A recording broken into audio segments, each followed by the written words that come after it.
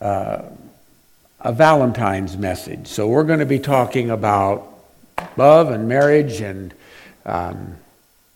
the title of the message is up there, Forging a Relationship That Lasts.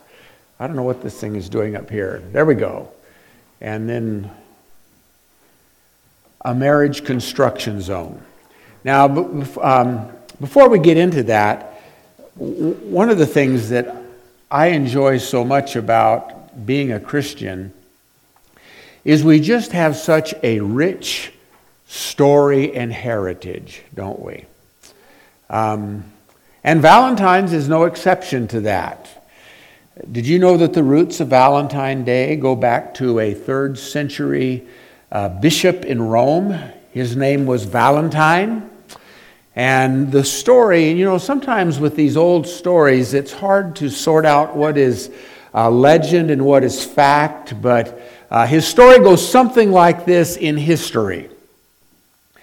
He was a beloved bishop in Rome. This is in the 3rd century, about the 260s is about when it was. And so there was a growing contingency of Christians in Rome, and Valentine was just beloved by the Christians. Now, many of the Christians were in the Roman army. And Claudius was the emperor at that time, and he had passed a decree that no soldier, while they were working in the service of the Roman army, could get married. And so Valentine decided that he was going to go outside the lines, and he was performing marriages among soldiers and their fiancés. And so they didn't get out of the army, but they could be married. Well, Claudius got wind of that, and he wasn't very happy about that. And so he had Valentine arrested and put in prison. And there was a judge that knew about the story of Valentine, and I don't know how this happened, but somehow the judge and his daughter got acquainted with Valentine. But the judge's daughter was blind, and Valentine prayed for her, and she was healed. And so the whole household came to the Lord. That didn't get Valentine out of prison, though. And while he was in prison, the daughter, who through his prayers was healed, sent a note to Valentine because his execution date was set. And that note was titled, "To My Valentine." And so it turns out that a few days later, on February the 14th, Valentine was executed in Rome. But before he was executed, he even had an audience with Emperor Claudius himself. But Claudius wasn't converted. So there's the roots of Valentine's Day. So another one of those dates on our Christian calendar that if you trace them back, they have Christian origins. And I do think, and I heard something this morning when we were having our coffee, I think it was, and it was on TBN. There's a couple of programs when we get up and are still waking up that we like to watch. And between one of the programs, there was the leaders of TBN, and I said to Cherie, I said, "Is that Dr. Phil?" And turns out it was. And I don't know if this is a new conversion or he's always been a Christian, but he's partnering with TBN right now because he says that one of the critical needs in our country today is the strengthening of marriage and families. And so he's dedicating at least a portion of his nationally known career to trying to build and strengthen, and I'm presuming this is in a Christian context because he's on TBN talking to the leaders there, and that was encouraging. There are some encouraging things that are happening even in discouraging times right now. I saw another thing just last night. Some of you are seeing it. This happened to be on, I think it was on Fox. And there was a young man who was arrested down on the Strip because he was scaling the sphere. Now, I don't know whether, it didn't look like the stratosphere. Was that the sphere he was talking about? I don't know. And anyway, but he had a hat on. And he said, "Make America gospel again." Well, that's a good, I think I might get one of those hats. Make America gospel again. And those that were down there passing out tracts, they were arrested by Metro.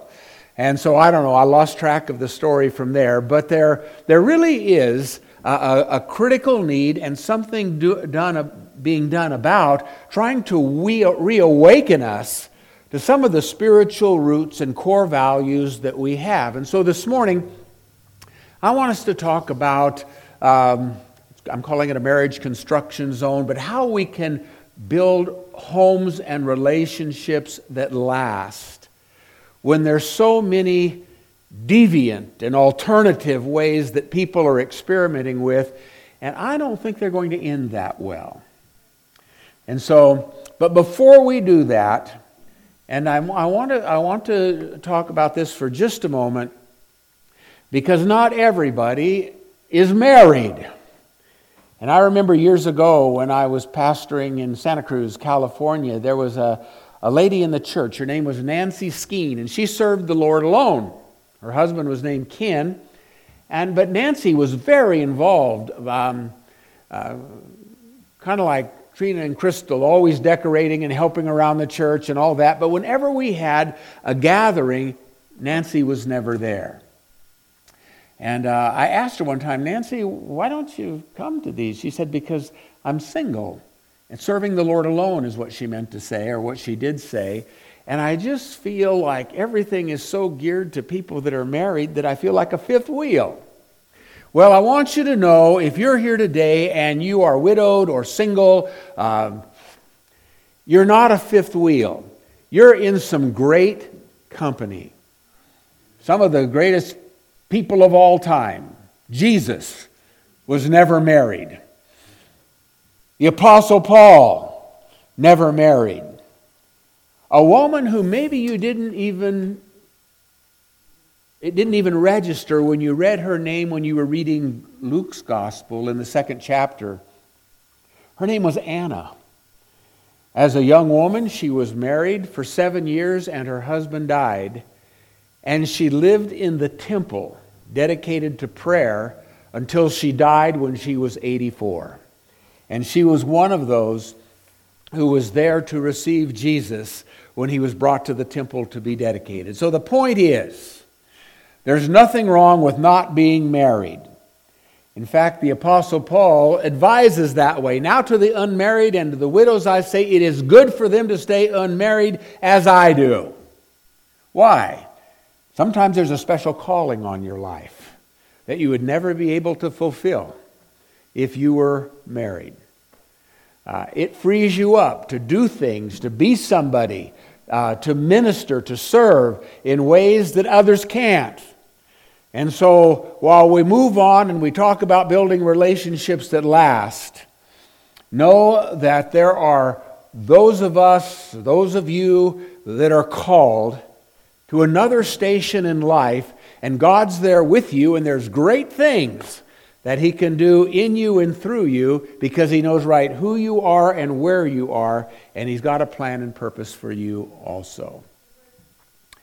Now, we're going to read through a passage of Scripture here, and I'm just going to stop as we move through it on a couple of points here, and this is really the foundation of what I want to say today. And then we're going to move back to this passage of Scripture, and but there'll be some others that are coming in there too. So anyway, follow along as I read. Now, this is out of the New International Version of Scripture, and if you had your Bibles, you would notice that in the New International Version, this first verse, "Submit to one another out of reverence for Christ," is the end of the paragraph before it. But I have edited the Bible. Not that I am a great translator, but I know a little bit about it. And I'm not the only one that thinks this. Rather than this being the conclusion of what was before, I believe that Paul meant for this to be the introduction to what follows. In the Greek text, there are not bold paragraph headings and that sort of thing. It all kind of runs together. And so Paul is beginning this section with these words: submit to one another for out of reverence to Christ. So in what he goes on to say here, and he goes on, and we're just going to talk about what he says about man and woman, or read that, but he goes on to talk about parents and children. He goes on to talk about master and slave, or employee, all of those roles. He's saying, submit to each other out of reverence to Christ. So as a husband, you're first of all a husband out of reverence to Christ. You're a wife out of reverence to Christ. A son, a daughter. Over the years, I've performed quite a few weddings. And once in a while, it would happen that a couple that I married would come back around and they'd be talking about splitting up. And I would say, well, if that's what you want to do, go ahead. If you want to lie to the Lord. And they looked kind of shocked, said, what do you mean? I said, I know what I said when I led the ceremony that united you in marriage. You pledged to stay together as husband and wife, for better, for worse, for richer, for poorer, as long as you both shall live, not as long as you both shall love. Well, I didn't know you meant it that way. Well, but that's who we're answering to first of all, isn't it? To the Lord. Now, I want to preface what's coming next here by understanding, because I know these are days in which the word submission and a structure to a marriage relationship just goes against the grain of how our culture wants us to live as men and women and husbands as wives. But this will become clear to you as I read it in just a moment. How many of you here resent the headship of Jesus over your life? I'm thankful for that. That is the whole context in which Paul is speaking about the relationship of husband and wife. Think of this, and he says it, and you'll catch it as I read through it in a moment. Everything he's saying about the structure of a marriage relationship is filtered through the relationship between Christ and His bride, the church. That's who we are. So, wives, submit yourselves to your husbands, to your own husbands, as you do to the Lord. For the husband is the head of the wife, as Christ is the head of the church, His body, of which He is the Savior. Now the church submits to Christ. As the church submits to Christ, so also wives should submit to their husbands. And this one you really have to swallow hard on everything. Okay? Keep moving. Now there's somebody here thinking there must be an old manuscript somewhere that doesn't have that in everything part there, and maybe we should just cut that one out. But I'll explain it in a moment. Husbands, love your wives just as Christ loved the church and gave Himself up for her, to make her holy, cleansing her by the washing with water through the Word, and to present her to Himself as a radiant church without stain or wrinkle or any other blemish, but holy and blameless. In this same way, husbands ought to love their wives as their own body. He who loves his wife loves himself. Now, I've never met a couple that are serving the Lord together where the cement of this relationship is love, that have a problematic relationship. Because that's how God has designed us to live and to serve. Now there are exceptions to this, aren't there? It might be injury. It might be a spouse that is not serving the Lord. It might be sickness. There might be extenuating circumstances, and I could give you examples of each of those things and others as well. But as God set it up, this is how it is to work. And so, as I was reviewing some things this morning, I wanted to make sure and double down on this. So I pulled out my Greek New Testament, and sure enough, every time the word love is used here in Ephesians 5, it is agape. Well, there's 4 loves for Greek in the Greek language. One is storge. This is family love. That word actually doesn't even appear in the New Testament, but it is the Greek word for family love. There is phileo. This is brotherly love. There is eros. This is romantic love. And then there is agape, which the early church might have coined the definition to agape. What it literally means, just in a nutshell, is if you agape someone, you recognize their value and their worth, and you work to see the highest good become a reality in that person who's the object of your agape. So it perfects storge, phileo, eros, and this is Christian love that comes from God. After all, no one ever hated their own body, but they feed and care for their body, just as Christ does the church. For we are members of his body. For this reason, a man will leave his father and mother and be united to his wife, and the two will become one flesh. This is a profound mystery, but I'm talking about Christ and the church. However, each one of you also must love his wife as he loves himself, and the wife must respect her husband. So if this is saturated, these verses I've read, if this is saturated and immersed in how the relationship between Christ and the church operates, on the principle of love, there's nothing to buck against in a man-woman marriage relationship that is founded on that foundation. So keep that in mind as we move along here. Let's look at just some of the building blocks. And I realized as I was putting this message together, this is one of the problems when you don't preach every Sunday. You just have all these things that come out, and by the time I'm done, I've got a 3-hour message there. And you would miss the kickoff if that was the case.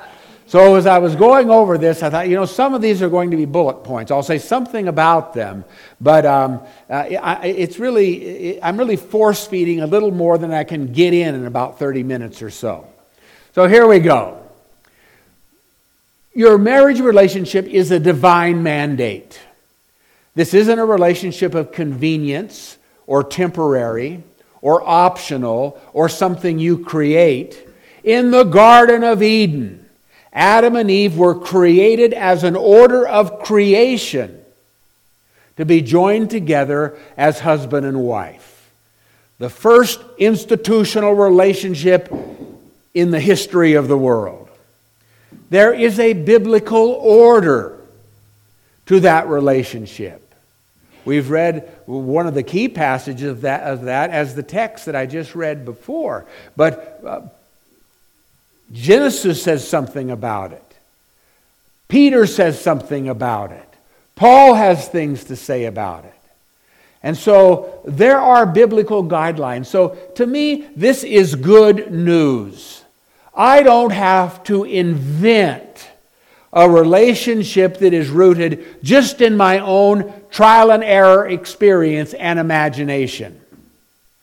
But there is guidelines that are established, that have been proven over and over again, generation after generation. So why do we need to try to reinvent the wheel? What we need to do is, in the presence and in the power of the Spirit, in the enlightenment of the Word, and in the context of a relationship, shape that and mold it in the way that it works in the context of the relationship we have. We love from the inside out. Now, women seem to be a little bit better than this than men. How many of you know that men are very visual? Okay. Now, the men here are going, not me. You know, but they are. But it's women that oftentimes, I'm not going to let them off the hook either. They're looking for how much money does he have in the bank. You see? But Scripture emphasizes that we are to first of all look at what's inside the package and not just how it is wrapped up. A great example of this in Scripture, and this is the wife of noble character. I don't have time to go there, but if you want to bookmark it, you can look at, some of you are familiar with this. This is in Proverbs 31, where there is the description of the woman to be respected and admired in terms of how she looks after her household and how she's busy making sure there's clothes and food, and she's honored at the city gate because she has such noble character. You build that relationship looking for the inside, and those marks of character, those are the things that you emphasize. Romance. This is what we're celebrating this week. I can tell you something as a man who loves a woman, and that woman sitting right over there loves to be romanced. Okay? When we go out to dinner, just talking, or just putting my arm around her, and she loves compliments too. Is she the only one that's that way? Now, I heard the story about a man and his wife that had been married for a long time, and the wife was just unhappy in the relationship. And she forced her husband to go in for marriage counseling. And so he went in and he sat down, and the counselor was trying to get him to talk about his relationship, and the counselor said, you know, your wife just doesn't feel like you really love her anymore. And the man said, I told her 40 years ago that I loved her, and if anything ever changed, I'd let her know.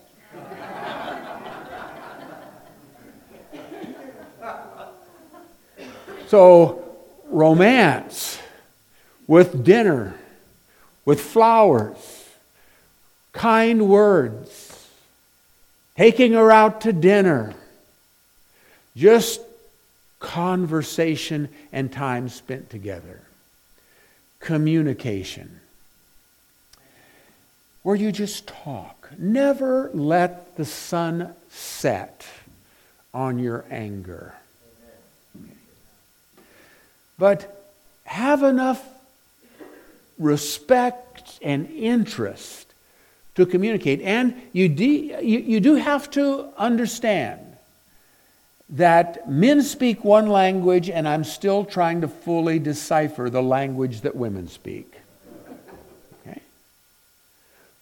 But we come and we think from the inside out in different ways. One of the things that many men, I'm one of them, had to learn it, and is that I'm kind of analytical.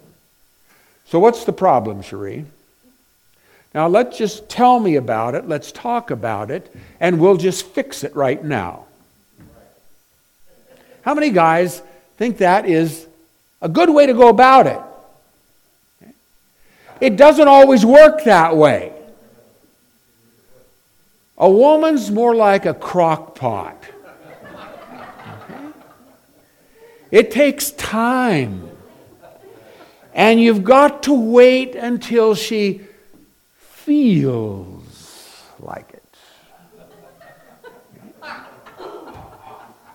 Do any of you guys know what I'm talking about? And God's made us that way.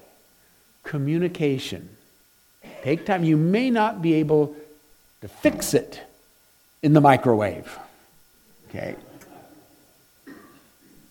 And then adjustments. Just because Mr. Husband told his wife 40 years ago that he loved her, and that if it changed, he'd let her know. He needed to make some adjustments along the way, and he didn't. Okay? But things change. The seasons of our life changes. The circumstances change. Our kids grow up. If we're blessed with children, our careers change. Our abilities change. Cherie and I have reached that point at which we realize that physically, nothing is going to get better. And I asked the doctor a few years ago, I said, "Doctor, tell me the truth. At this point in my life, I've got diabetes type 2 now, my hearing's not as good, the list goes on. I said, at this point in my life, doctor, is the best thing I can hope for a soft landing?" And he said, "Well, if you put it that way, yes." So we've got to adjust, don't we? Listen to each other, make changes that happen in our life. Some common obstacles in a relationship. Let's go down these quickly one at a time. Family matters. There's different ways that this can happen.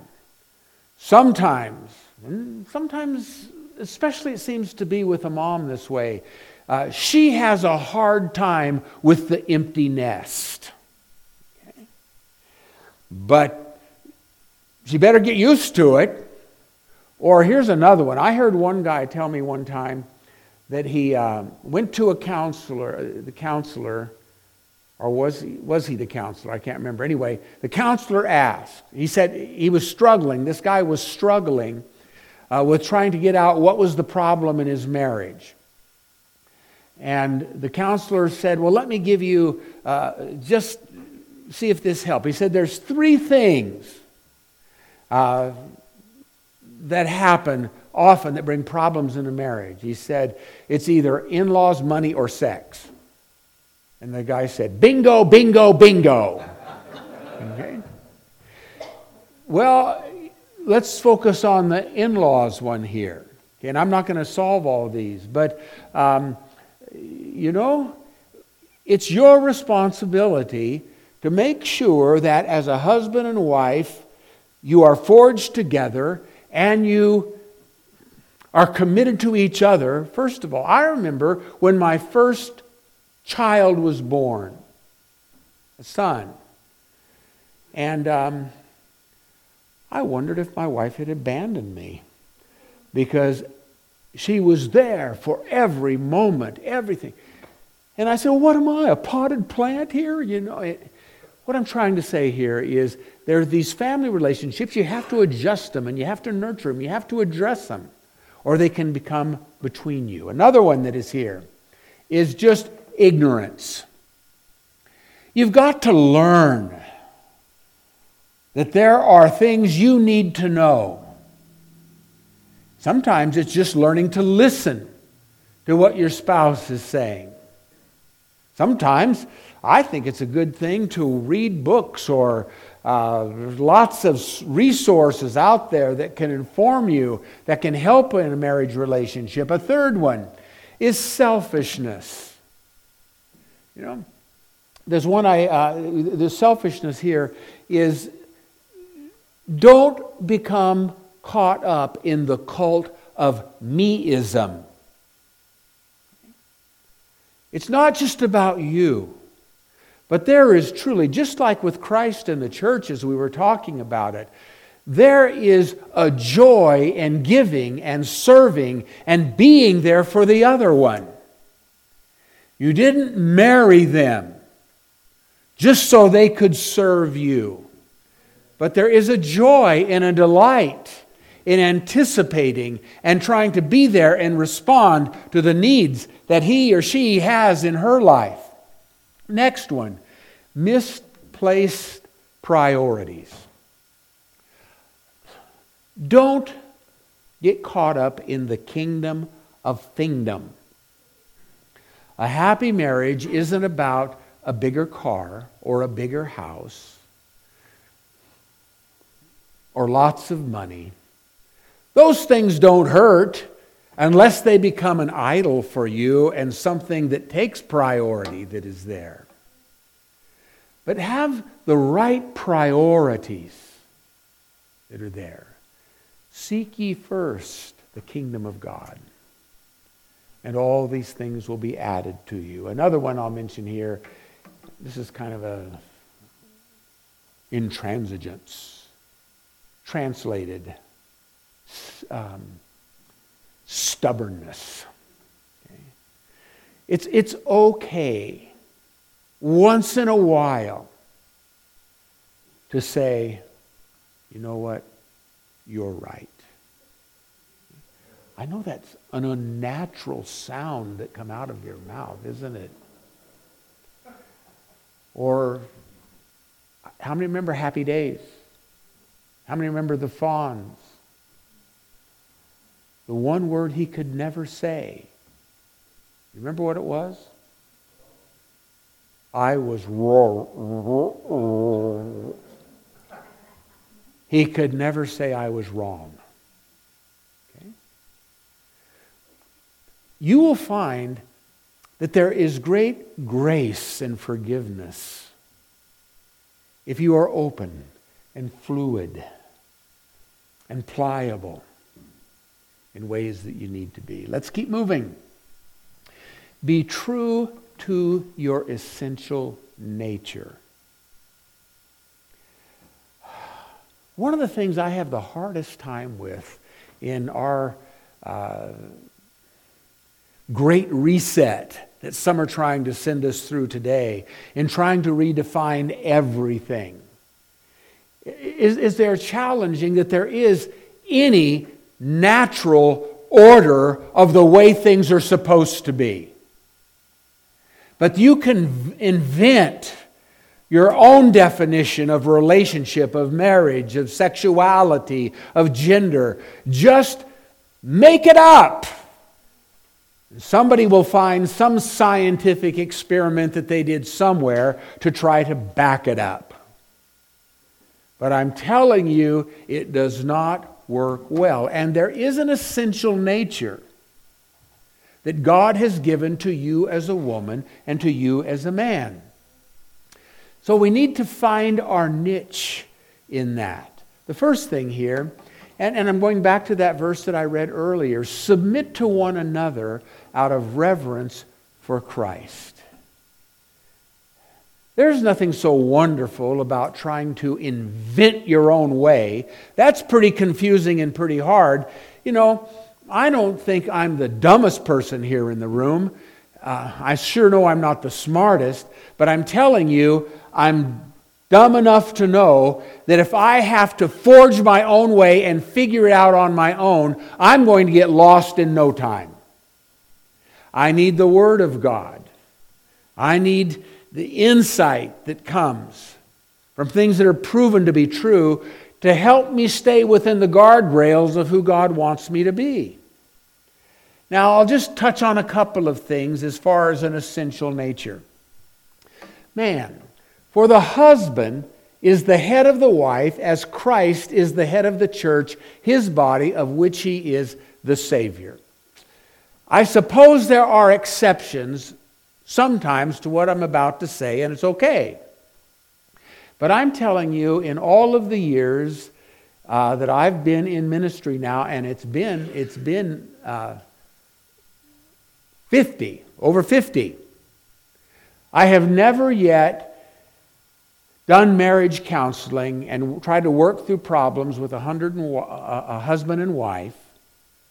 And we're talking about dozens and dozens, maybe a few hundred over the years. It's been a lot.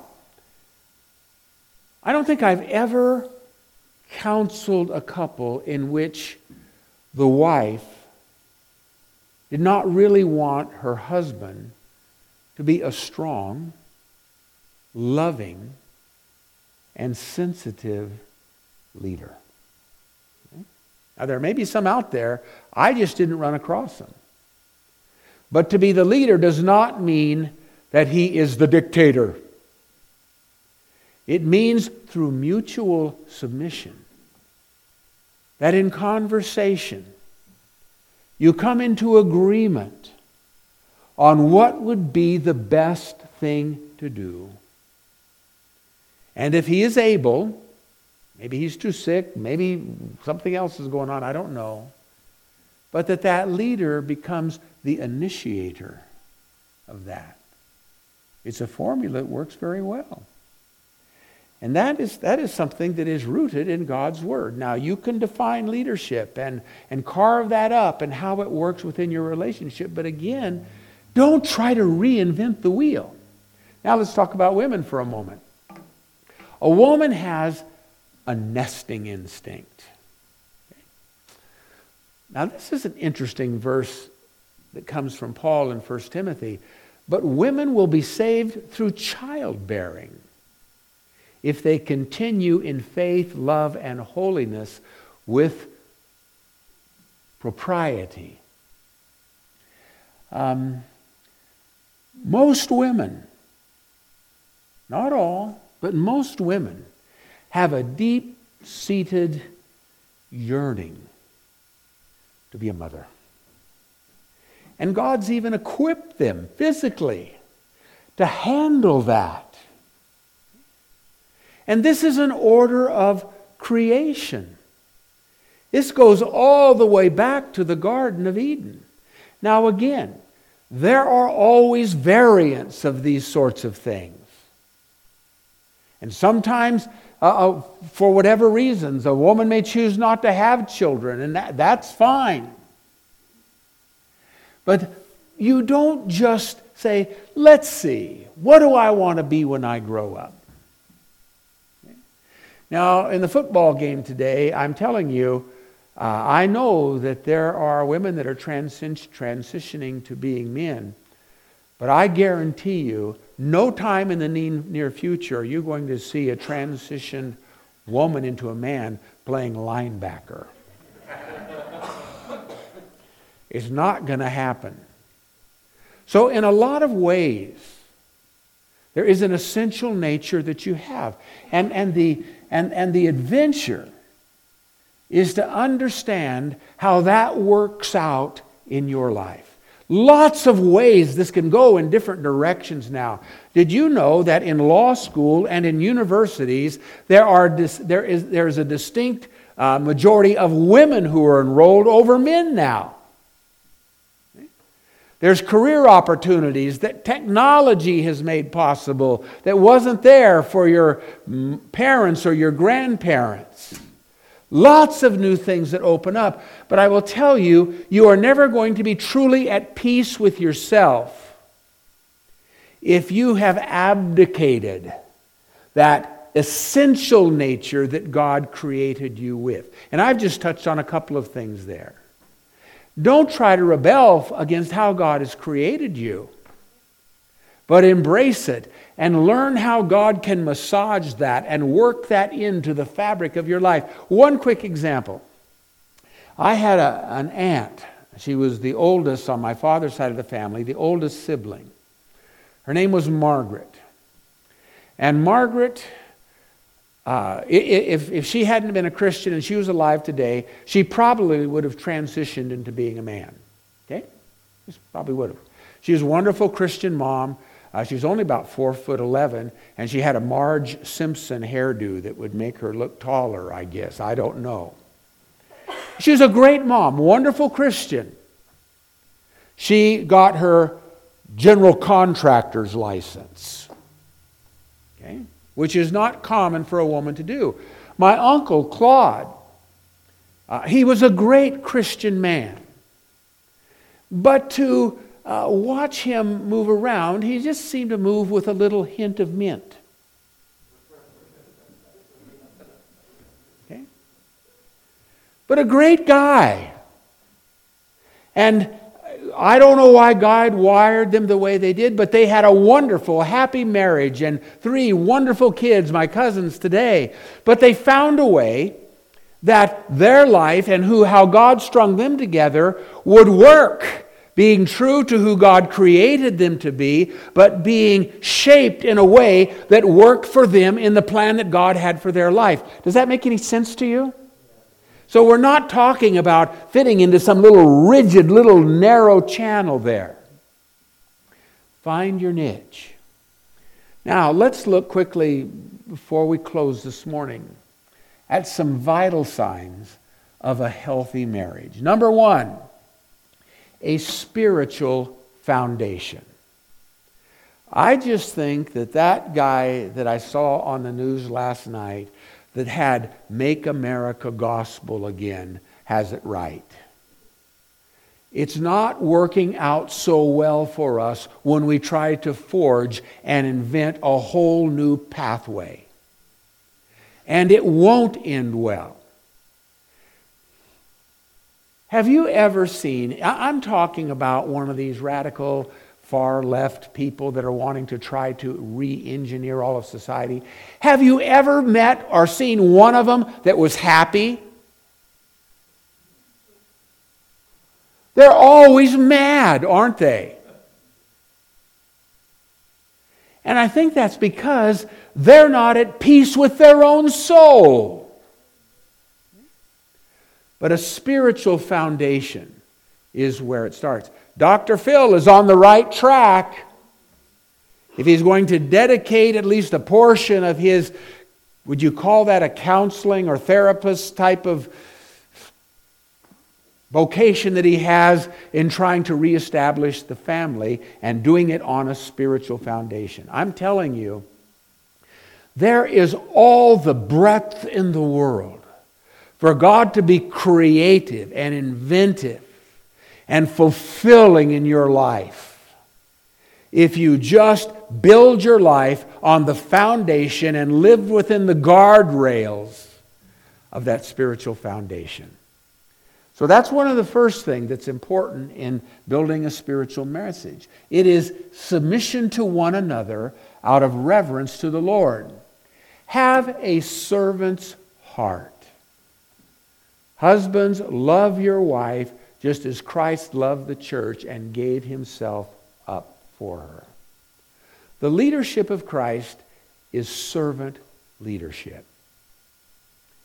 Everything about Jesus' life was in service to the human race. If humanity had not fallen into sin, God would have never taken on the form of human flesh in Christ. If man couldn't save himself from sin, Jesus never would have died on the cross. If we didn't have a yearning for eternal life and an instinct for that, Jesus would have never promised to come again and bring us to be with himself for all eternity.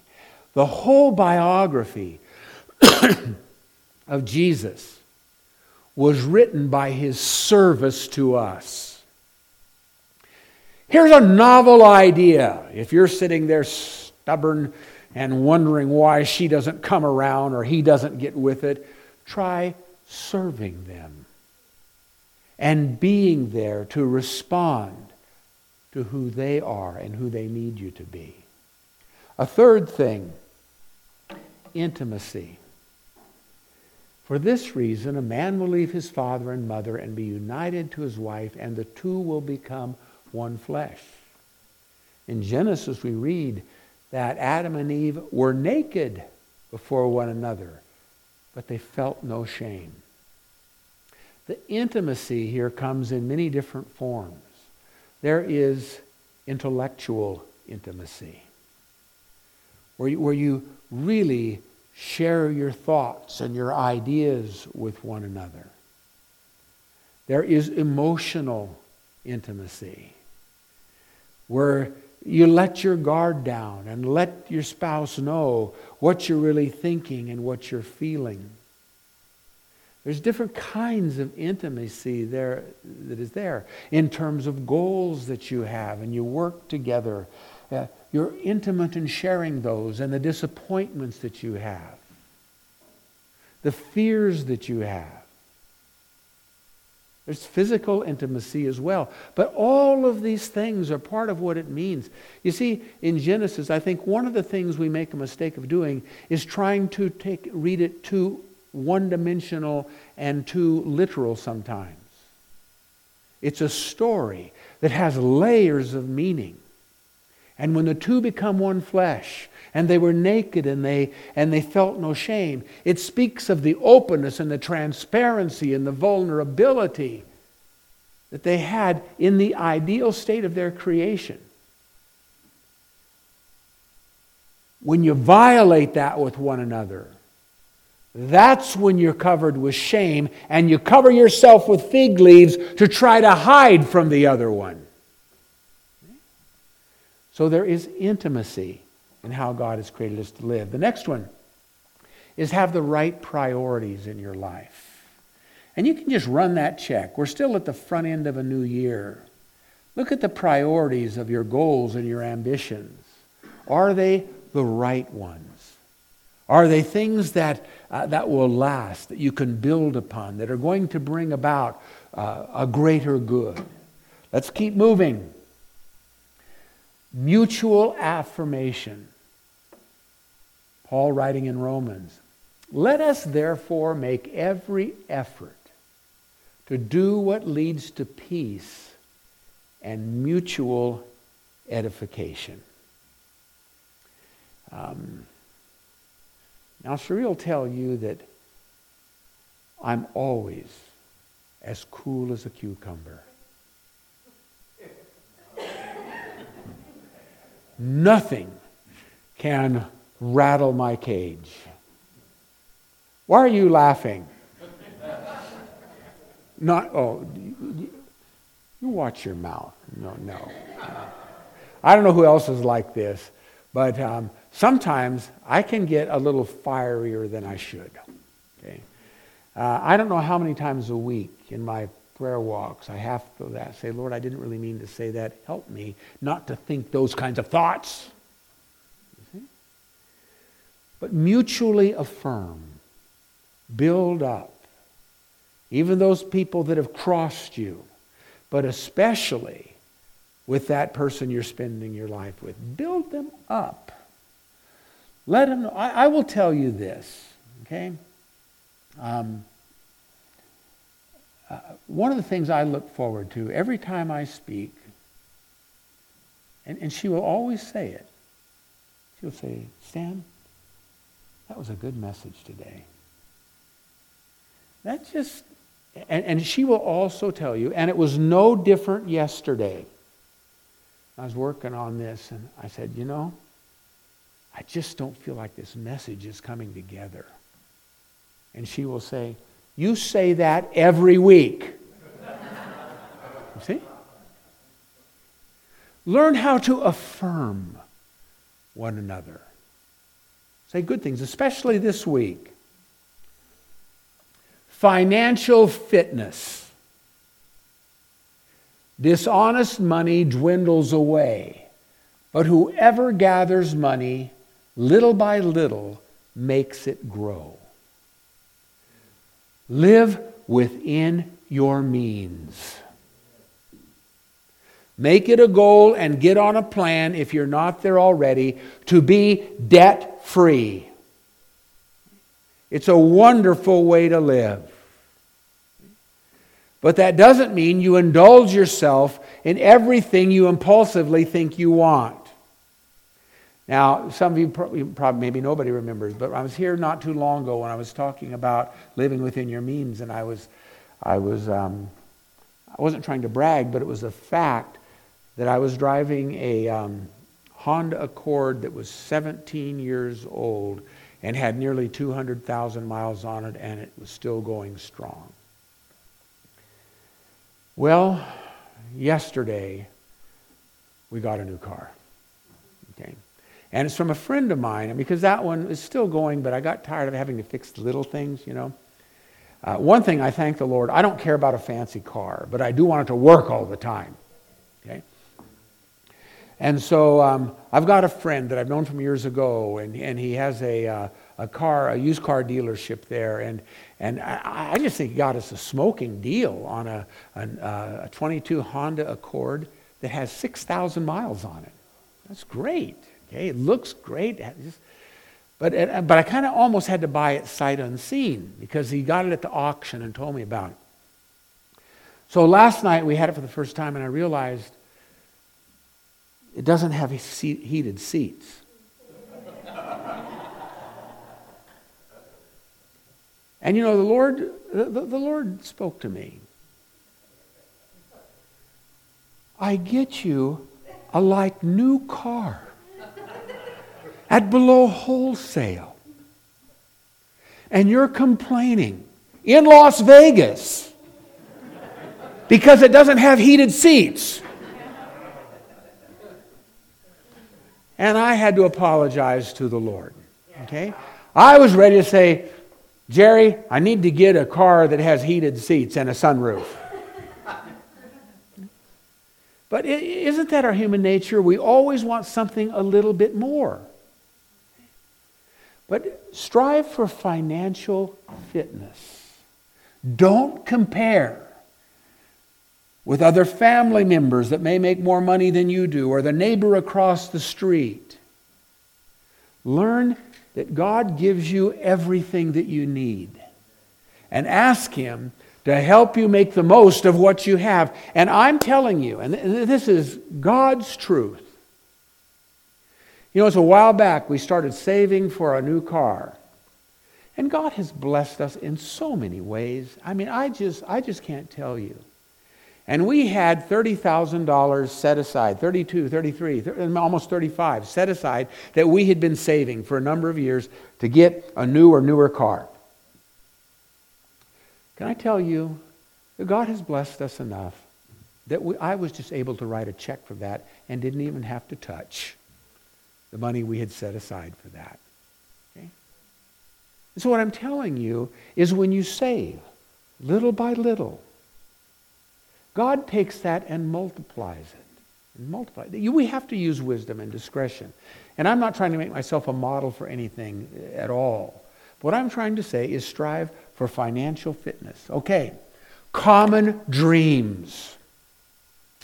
And I don't have a text for this, but if you read through the story of the patriarchs in Genesis, it was the right husband and the right wife that God provided. And they dreamed the dreams together. And they forged a nation that is still one, and it might be the single most impressive people on earth. I'm talking about the Jewish people and how God has blessed them against all odds. But it was that common dream. It's the faith of Abraham and Sarah and Isaac and Rebekah and Jacob. And am I getting my matriarchs mixed up? But you know who I'm talking about. Okay? Dream the dreams. Have plans. 20 years from now. And you're working towards that together. Last thing is united you stand. Out of Ecclesiastes we read these words. Though one may be overpowered, two can defend themselves. You've got each other's back. And there is nothing that can come between you. And you're united in how you raise your children, in how you manage your money, in how you pursue your dreams. You're there to support each other. These are wonderful keys to forging a relationship that will last and constructing a good marriage. A lot of other things I could say, but you're about done, and so am I. I got a party to go to. No, not really. Just some kids coming over later. But what I would like to do is I'd like for us to close this service in prayer. So I'm going to ask you all to stand, and you might be here alone, but you've got a spouse here. But if you're with your spouse, I just like you to take the hand of your spouse, or with your kids, or maybe you have a parent who's here with you. And I'd like for us just, I'm going to take just a few moments for, and I do want to remember in this prayer too, those that are alone, serving the Lord alone. And if there's a family member or a friend near you that you might want to pray with them. And let's just pray and ask the Lord not to take our action points from the conventional wisdom of the day, or from the flavor of the month new philosophy or idea, but to be the men and women that God wants us to be. And if you're here and your spouse is working with the kids back there, you can just pray for them while you're here. But let's just pray for God's blessing on our relationships, on our homes, our marriages, our family. And let's just do this. I'm just going to ask you to do it for 30 seconds. And then I'm going to close in prayer today. But let's pray today together about this. Oh,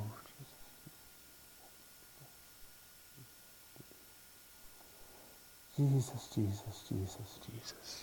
Lord, I pray that you'd help us to have strong homes and families. Help us to be part of the building blocks of what you're doing. In Jesus' name, in Jesus' name, in Jesus' name, in Jesus' name. Praise your name, Lord. Praise your name. Before I close in prayer, I'm just thinking there could be somebody here that, as you've been listening to this message, or maybe just standing here in prayer right now, the Lord has impressed you with something. Maybe it's a passage of Scripture, or maybe it's something the Lord has spoken to your heart that you would like to share. But I'd just like to give you an opportunity to just express what you feel like the Lord may be speaking to you, and maybe it's something that would be beneficial for the rest of us to hear. So I'm just going to wait for a moment. If there's a word you have, just express that. Regan, is your hand up?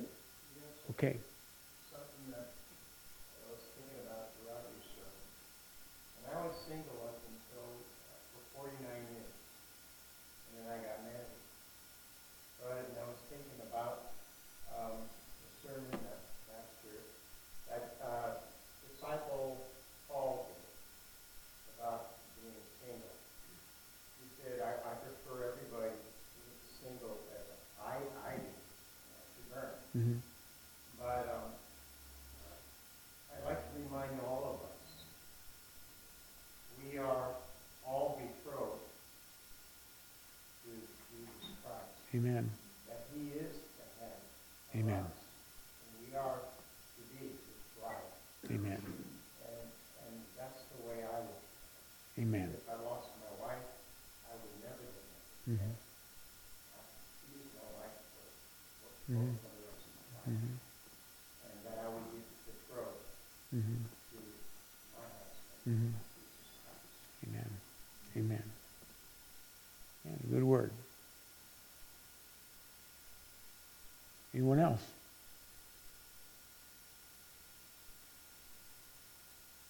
Lord, we thank you that your word shows us the way in which you intended us to live. And I ask, Father, for your blessing upon every family that's represented here today. Husbands, wives, single men, widows, whoever we may be. And Lord, may we follow the pathway that you have for us to live. And to take another look at some of those trouble spots that may be there in our relationships or within ourselves. And that we would pattern ourselves after the model that you have set before us. And that we would freely be the joyous couples, husbands, wives, individuals that you intended us to be as we follow and develop the mold in which you created us to live. Bless us throughout this week in all that we say and do. We pray that you'd go with us now as we dismiss. In Jesus' name, amen.